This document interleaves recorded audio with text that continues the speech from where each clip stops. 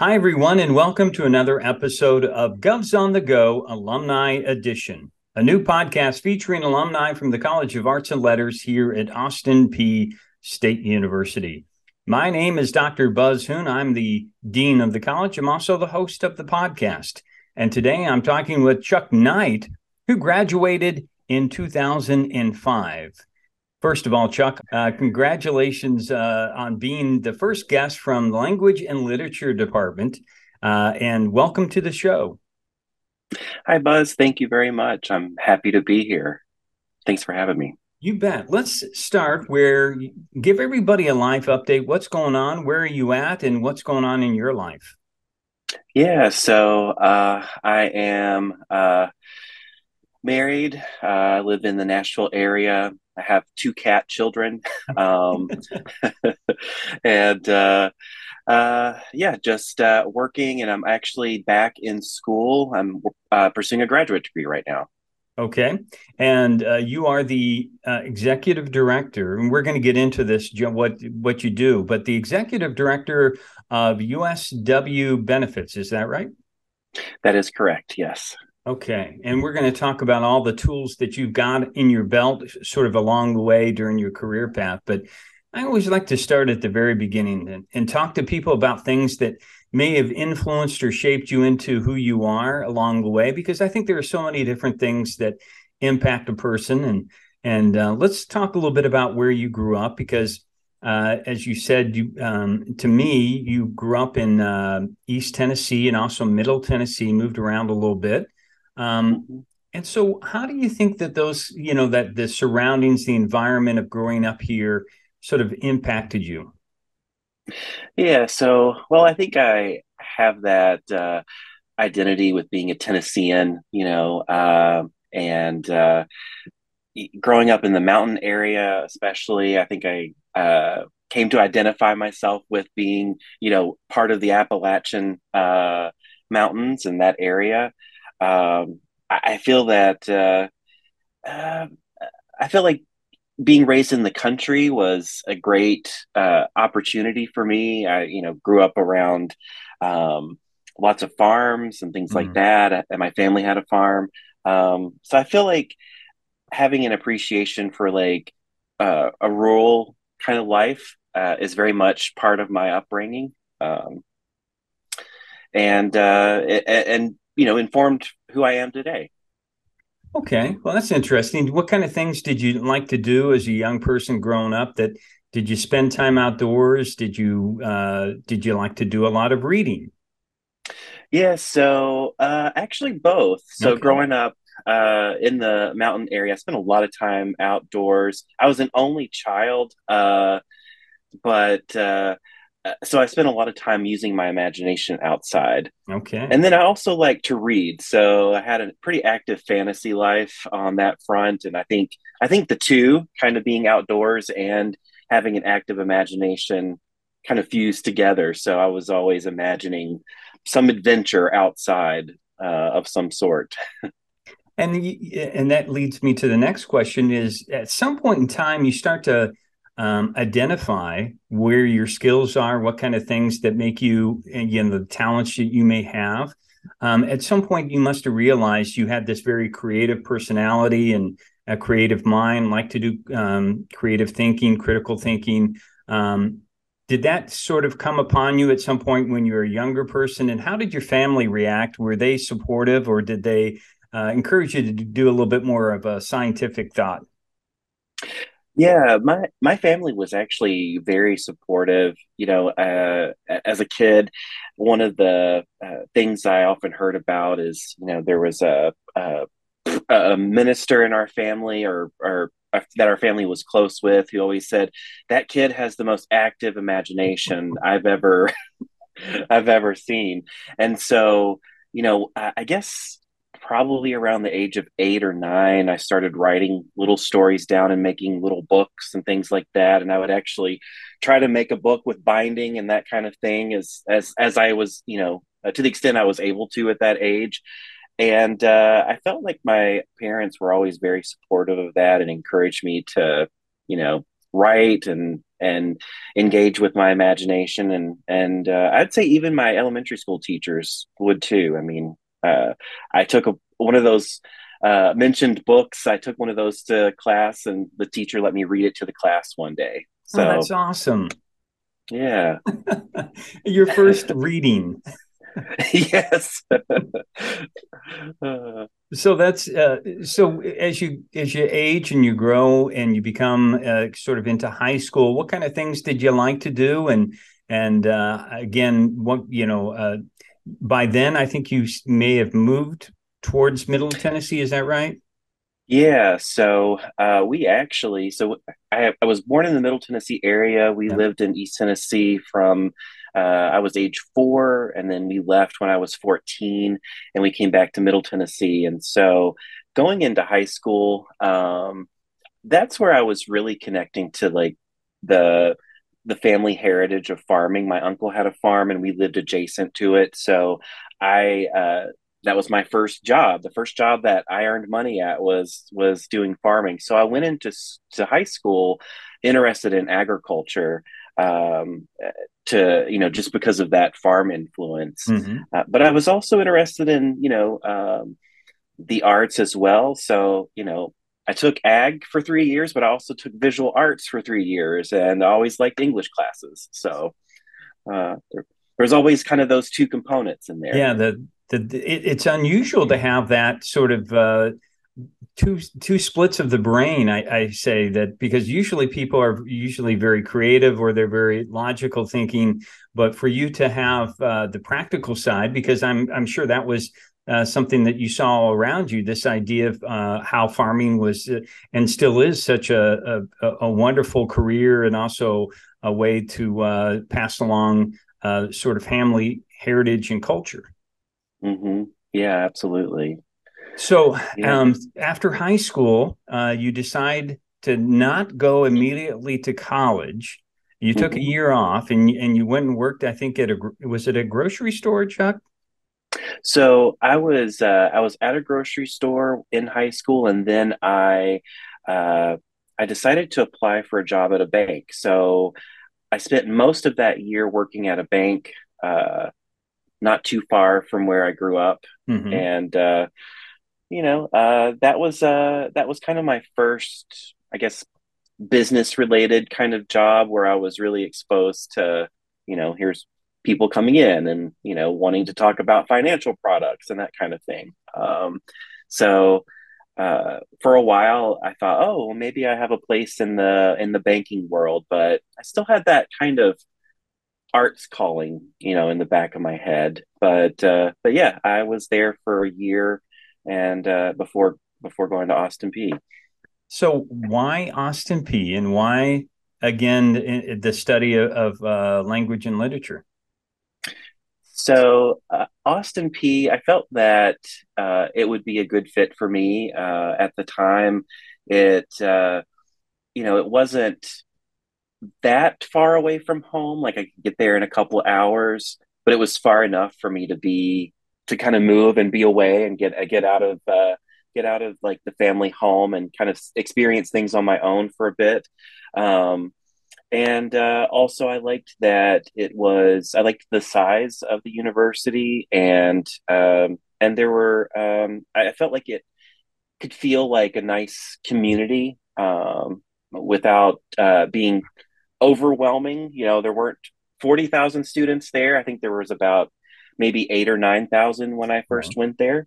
Yeah, so it felt like a good sized community for me, and being a first generation college student. My parents didn't go to college, so I don't know. I guess it felt like a good step, like my first step out of my family origins, so to yeah. speak.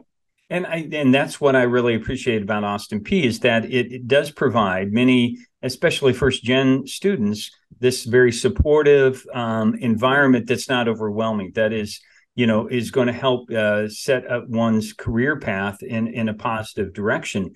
So, what do you remember? What were your early impressions? What do you remember from maybe your first couple years here? Yeah, so I remember all of the faculty seeming very supportive. I liked the faculty, that kind of the student to faculty ratio. Hmm. That was one of the things that I remember reading about, but actually experiencing that and knowing like what that actually meant on a in a real practical level was good to know. And experience. I felt like I could get to know my professors. I could seek them out with questions. They were accessible. Um, and, I think that that's so important. Um, I think also I formed some very important friendships, those first couple of years that have lasted me. I really feel like there were a lot of rich moments, Hmm. especially in those first 2 years. So one of the things you mentioned to me that you got involved with is you wrote for the student paper. Hmm. I And so, did. yeah, Yeah. what did you cover and what did you like and dislike maybe about doing that? Yeah. I wrote for the features section. I did a lot of spotlights on people. So I would interview new faculty and staff. I might Oh, interview students, that kind of thing. Sometimes I might interview someone to get their thoughts about a big event in the world. So I might go seek out a philosophy professor or, yeah, that kind of thing. Um, I really liked that kind of writing because it let me um, get to know people a little bit and to hear about their story. And I thought that was always interesting and fun to do. it's kind of Um, like doing a podcast. yeah, exactly. Yeah. um, yeah, so that was a really enjoyable experience for me. I didn't get into maybe the hard news kind of stuff. In retrospect, that would have been a nice experience just to kind of have as a balance to the feature writing. Um, but uh, but no, I really think that feature writing is that was really my cup of tea. Yeah. That's where my strengths were, I think. And another thing that you mentioned that you were involved with was honor society. Yeah, so I was enrolled in the honors program in my freshman year, and that was a good experience. There was a certain group of students that we were all pretty much in the same classes together in those first 2 years, and I felt like that was a good opportunity to get to know people. There was the honors dorm also, where a lot of the honors students lived, Hmm. um, and I felt like that was nice. It made you feel like you had a community within the bigger community, um, and it was. I feel like the curriculum in the honors program was really um, creative and interesting because you had team taught courses. So you had faculty from two different departments teaching a course together. So you're getting kind of multiple perspectives in the classes, and I think that was really beneficial. Yeah. And one of the people that you mentioned that you took as a faculty member was Mickey Wadia. And so I think you mentioned you took him 6 times, Chuck. Six Yes, times. yes. That's like a whole minor.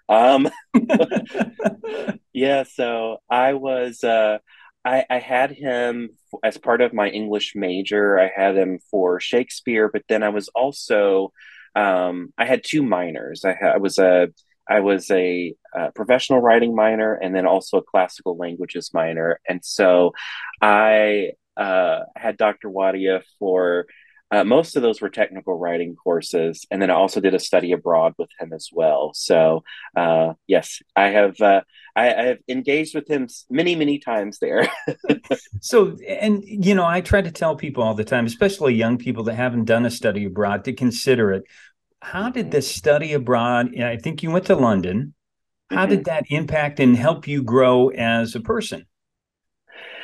Yeah, so I think that was probably one of the peak experiences at Austin P. It was an opportunity to um, you know, to experience another culture.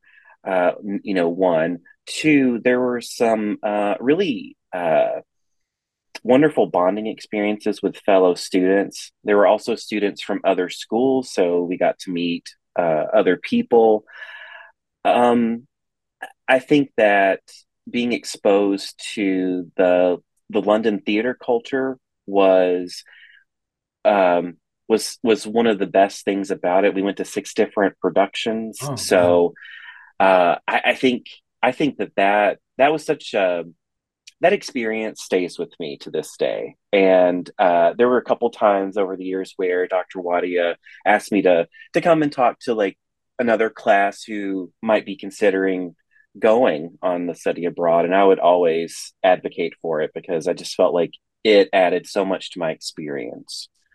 So I would highly recommend a study Yeah. abroad, and I think that doing it um, over the winter break is a very accessible way to do it as well. You're there for 2 weeks, and you are getting this crash course in English theater, and of course there's many other types of programs, but this particular one, I can't say enough good things about. Yeah. I'm sure growing up in Tennessee, you maybe never thought to yourself at some point you're going to be going to a theater production in London. Exactly, exactly. I remember as a kid, talking to one of my aunts who, the she would say, "Well, I hope that you can go to college one day." And I said, "I really want to. I hope I can get there." So there was so there that idea of going to London and seeing, a West End productions wasn't part of my vocabulary. I mean, I wasn't even sure college was in my vocabulary at a young age. So it's quite phenomenal that that's by junior year that's where I was. So besides taking the minor in Dr. Wadia, you also mentioned that you had, and I am a lot jealous for this because I only knew her a little bit, but your advisor was Dr. Jill Eichhorn. Uh, Yes. and what a special treat for you, and that you had that real joy to have her as your advisor. Yeah, she was a wonderful human being. I remember the very first day that I met her was during my freshman orientation, and I was, signing up for courses, and just right off the bat, we seemed to strike a chord. And I came in with a 3-ring binder of like, "Here's my plan," and she's like, "You're so organized." I'd always hear that. So uh and she was always very supportive, to me throughout the years, and would tell me, um you know take time to experience college life for what it offers, you know experience things outside the classroom, get involved in different organizations, Mm. take time to just um to kind of to look up and experience and take it in. And I think that was an important message to hear, because sometimes we get so busy and so focused on just getting things done that we Right. forget to actually experience what we're doing, and I think that's important. And she was one of those individuals that impacts your life for years beyond your time as a college student. So again, it gets back to, as you said, your memories from Austin P about this interaction and how important that those relationships with Dr. Wadia and Dr. Eichhorn were for somebody like you that, uh, growing and becoming a person that any other people that you want to give some shout outs to while you're here? Yeah, absolutely. Well, I had several classes with Dr. Winters, being in Oh, the yeah. classical languages program, and then also his wife, Mary Winters, as well. I had her for some courses there. And then in the honors program, Dr. Barnes. She's Dr. Crenshaw now, I believe. But yes, so many wonderful people there. Yeah, you talked about some great people within our college, and I certainly can see how impactful they were. So when you graduated in 2005, you were working and also volunteering. As you were transitioning into your first career, talk a little bit about that and how you got your foot in the door. Yeah, so after college, I not too long afterward, I made a connection with one of the hospital systems in the Middle Tennessee area. I started by just volunteering there. And then the department that actually oversees the volunteer program said, "Oh, we should get you a job here. We think you would be great like working here." So every time there would be a potential job opening, I would have one of the people in volunteer services say, "Hey, there's a position. You need to go apply for it." And so um, inevitably, what happened is I ended up getting two part-time positions at the hospital system. One, volunteer services decided to hire me part-time, and then there was a part-time human resources position. And so, um, I was switching between the two, but that was a good first, kind of post college experience. I was getting exposure to a large organization with 1,800 employees, and how that organization works, and how different departments function. And I just think that was such a lucky moment for me. I think to have made those connections and to get a job there, because that led me to thinking about healthcare for a little while as a career choice, but ultimately I decided not to. I did work on a nursing floor full time for about a year. I thought I was going to maybe go back to school and become a nurse, but decided that wasn't quite for me. There's certain things I really loved about it, but it's an experience, and I'm glad that I had it. Well, you mentioned that you felt lucky, but I think that I see it from a perspective of you started off by volunteering. You were making again connections, improving yourself, and humbling yourself in terms of I'll take this part-time job and I'll take this part-time job. I'll find a way to contribute. And along Mm-hmm. the way, you kept, whether you realize it or not, you're finding different things that you're putting into, I call my tool belt, finding Mm-hmm. ways that help you grow personally, professionally, that will help you in another role. And as you said, you're in this rather large organization. What kind of things besides, those relationships were you learning to, Mm-hmm. to help you in what you're doing now? Yeah, so that was, kind of the first real world scenario, real world, so to speak, of actually doing some of the professional writing work that had prepared for. So in HR, I was asked to write a proposal for, a new piece of software. And so I was always putting together reports for my supervisor and things like that.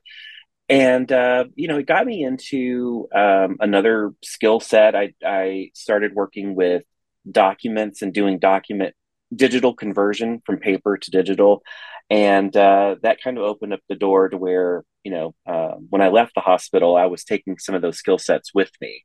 Um, but I would say also there were that's where I really learned to navigate dealing with different personalities too at the hospital. There were some very strong personalities, especially on the nursing floor. And one of the things that I've always tried to be is adaptable, and that was my test. That was that was a trial by fire kind of test, but I learned to face it with some sense of humor, and to just keep showing up, and That's that's the so best you great can because do. you talk about that in a humorous way, that there was I think a doctor that you said you determined that he had sort of a look that you decided that you would just steer clear of that person.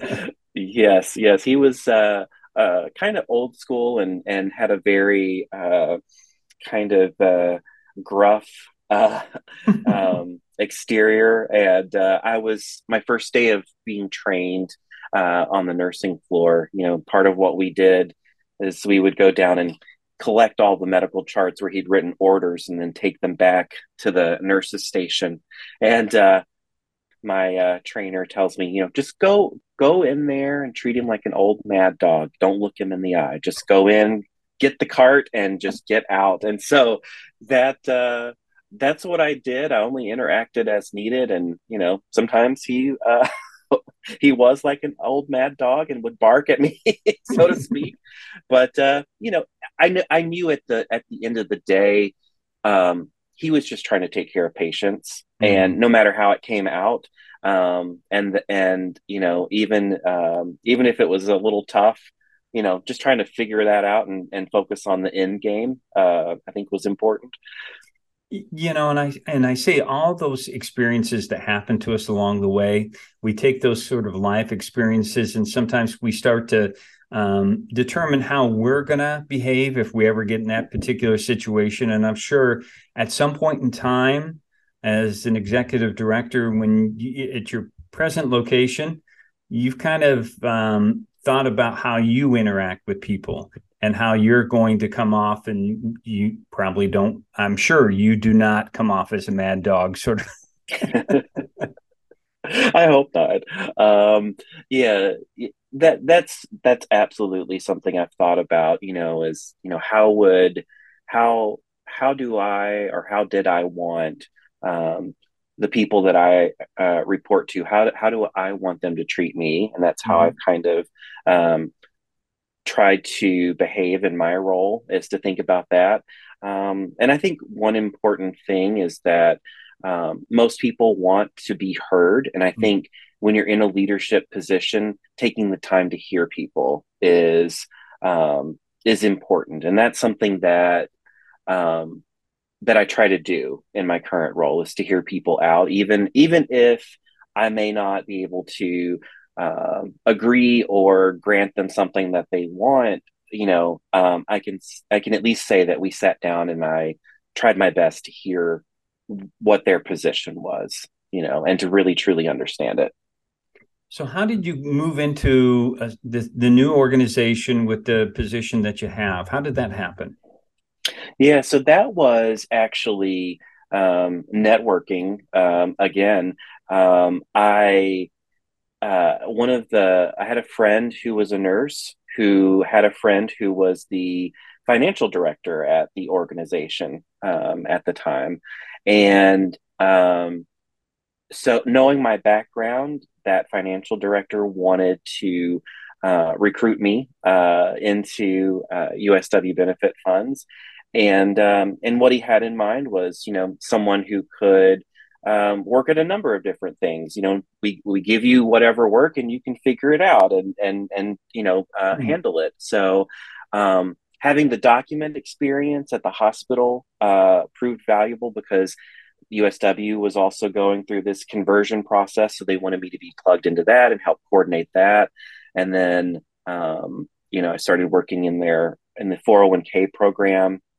We administer, three benefit funds, two of them being retirement funds. And so I started working in 401k, and I was also wearing the hat of document conversion person as well. So, but yeah, that was purely just knowing someone who knew someone who got to know me and knew my background and wanted to bring me on. But you So continued also to put yourself out there and take the opportunities for leadership, as you had mentioned that, you just said, I'm going to put my name out there and see what happens, and lo and behold, somebody agreed with you. yes, yes, yeah, exactly, yeah.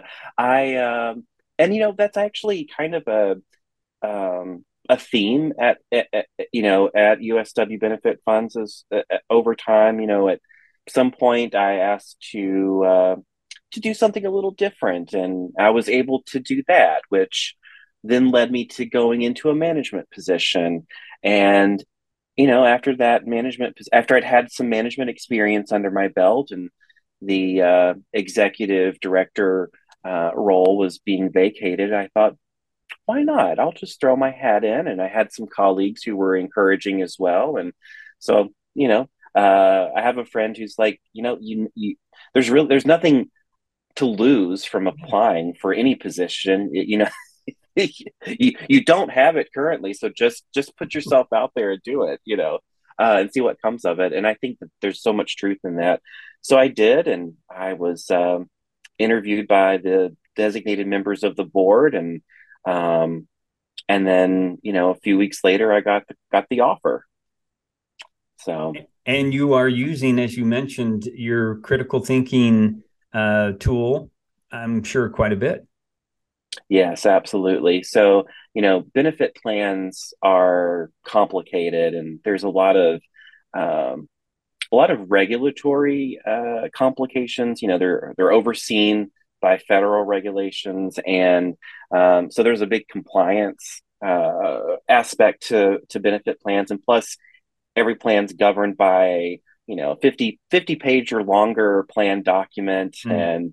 and so there's a lot of reading and interpretation skill that goes into play there. um, and that's something that I like doing. That English major background certainly comes to bear there. And Yeah, I think that the ability to read and interpret and think critically through those kinds of documents is very important. Um, so So, as you had mentioned, you're not done evolving because you're still taking classes. You're still looking for what's next around the corner. You mentioned academic librarian. Why is that yeah, interesting to you, and how do you see that as part of your future?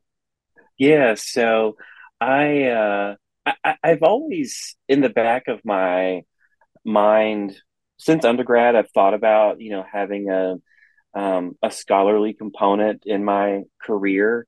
Um, Initially, I thought I would go and get a master's and PhD in English. That was one of my initial goals. Um, Ultimately, I didn't take that path, but I still have that desire to be part of the academic community. And I have a cousin who is a public librarian and told me, I think you'd be a great academic librarian. So I took some time. Over the past couple of years, I've read about like what that entails and what the programs are like, and I thought I'm going to take the plunge. And so I started the Masters of Science in Information Science at the University of Tennessee, Knoxville, during the spring 2022 semester, and so I'm about halfway through the program at this point, and I'm really enjoying it. Wow. So yeah. And no fear. I tell you, Chuck, I don't know. I've only known you for this podcast, and I just see that that's somebody that is just enjoying his life, and I can see why people here are proud of you. I think that's what you have done since you've left is just continue to explore all the ways that you can continue to take in different skill sets and use them along the way, and very happy for your personal and your professional growth. Thank you very much. Thank you. Yeah. So we always like to end sort of with what kind of recommendations you might have for a student. Now, thinking back upon your time here and Mhm. all the things that you did, I mean, obviously, somebody can still take all those classes with Dr. Wadia, but Mhm. let's see what the recommendations you might have. Yeah, absolutely. I would say, take time to explore. If there's a course that you think sounds interesting, I'd say go for it. Try new things. I think the college years are for that type of exploration. It's part of finding your path and finding who you are is trying things out. And you never know, you might be very surprised by what you find along the way. And then also too, I think relationships are very important. So you know, getting to know your fellow students and making those friendships, and then having good relationships with your professors. I think that just builds a network for you, you know, and I can't stress enough how important that is. Because you just never know how knowing one person leads to meeting someone else, and then there's opportunities around the corner. Um, I think too, it's important um, to take time to just you know, smell the roses while you're there. Take notice of where you are and what you're doing. Well said. And I hope that in the future, Chuck, next time you're on campus, we get to meet in person and we can go down and see Dr. Waddy ourselves. That sounds great. And thanks again for being on the podcast. And thanks to our viewers and listeners out there for checking out this podcast. We hope that you will join us again as we continue to profile some of the outstanding alumni we have in the College of Arts and Letters here at Austin Peay State University. So until next time, stay safe, take care, and God bless.